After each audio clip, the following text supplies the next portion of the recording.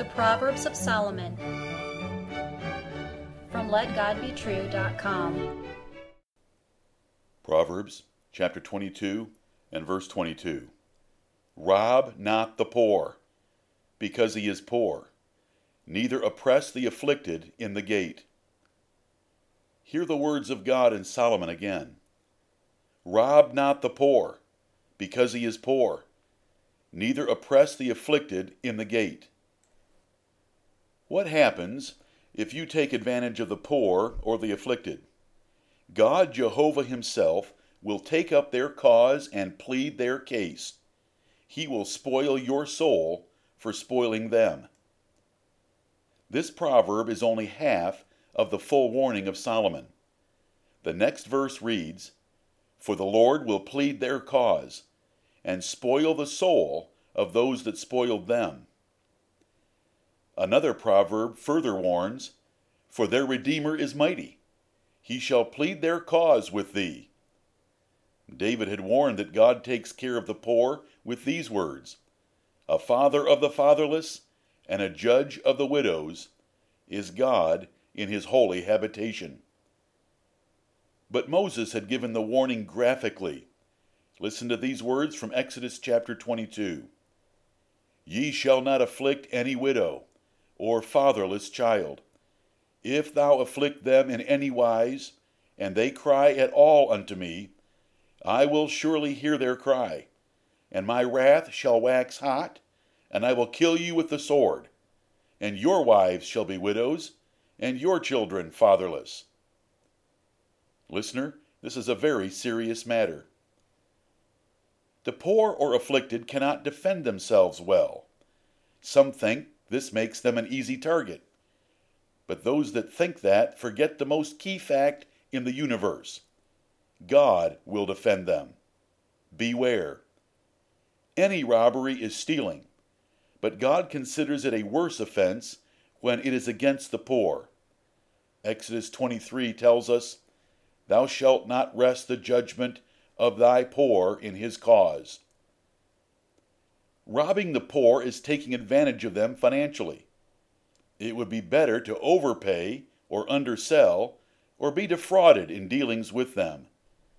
Afflicting them in the gate is taking advantage of them in an illegal or relational way. Controversies were settled in Solomon's day by elders of the city giving judgment in the city gates. There are 3 ways you can treat the poor and afflicted, and each has its own outcome for you. First, you can take from them, mistreat them, or abuse them, as the proverbs and warnings given already describe. God defends those who cannot defend themselves, and he will avenge them by destroying you or anyone else that presumes to take advantage of them. Second, you can ignore them and their needs by being too busy or not getting involved. Solomon warned about this response in Proverbs 21 and verse 13. Whoso stoppeth his ears at the cry of the poor, he also shall cry himself, but shall not be heard. And Solomon wrote, He that giveth unto the poor shall not lack, but he that hideth his eyes shall have many a curse. Third, you can be attentive and helpful to the poor and their needs, and God will bless you, because this is his pure religion. Solomon wrote in Proverbs 19 and verse 17, He that hath pity upon the poor lendeth unto the Lord, and that which he hath given will he pay him again. When the Lord repays, it is a great payout. Not all who claim to be poor are poor, and not all who claim to be afflicted are afflicted.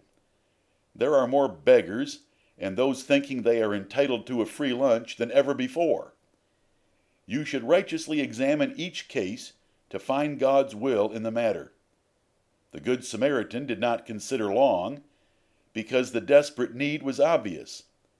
But Joshua did not consider long enough to avoid being scammed. What poor or afflicted has God put in your life? Do not miss any. Do not be hasty. Start with your family, then your church, then other churches of the truth, and then those God puts in your path in your ordinary course of business. This is His order and priority. Are all in your family, like parents and grandparents, taken care of? Are there any widows, fatherless, or those in your church with a legitimate act of God in their lives? How do you tip?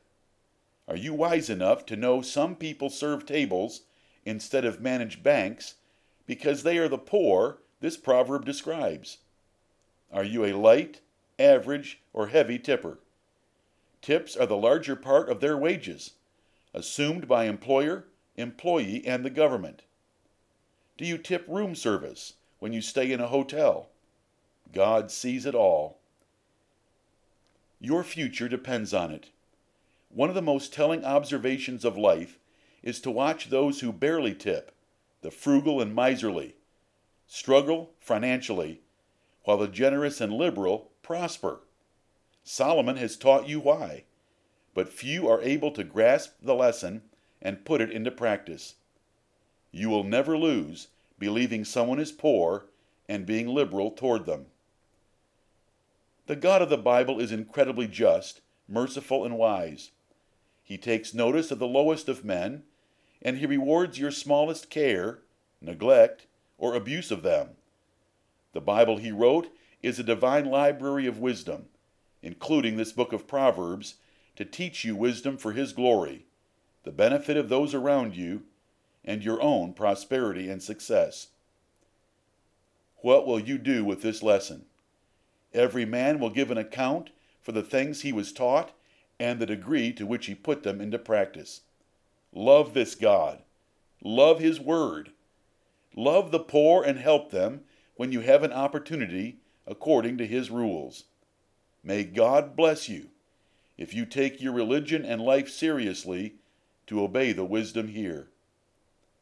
Amen.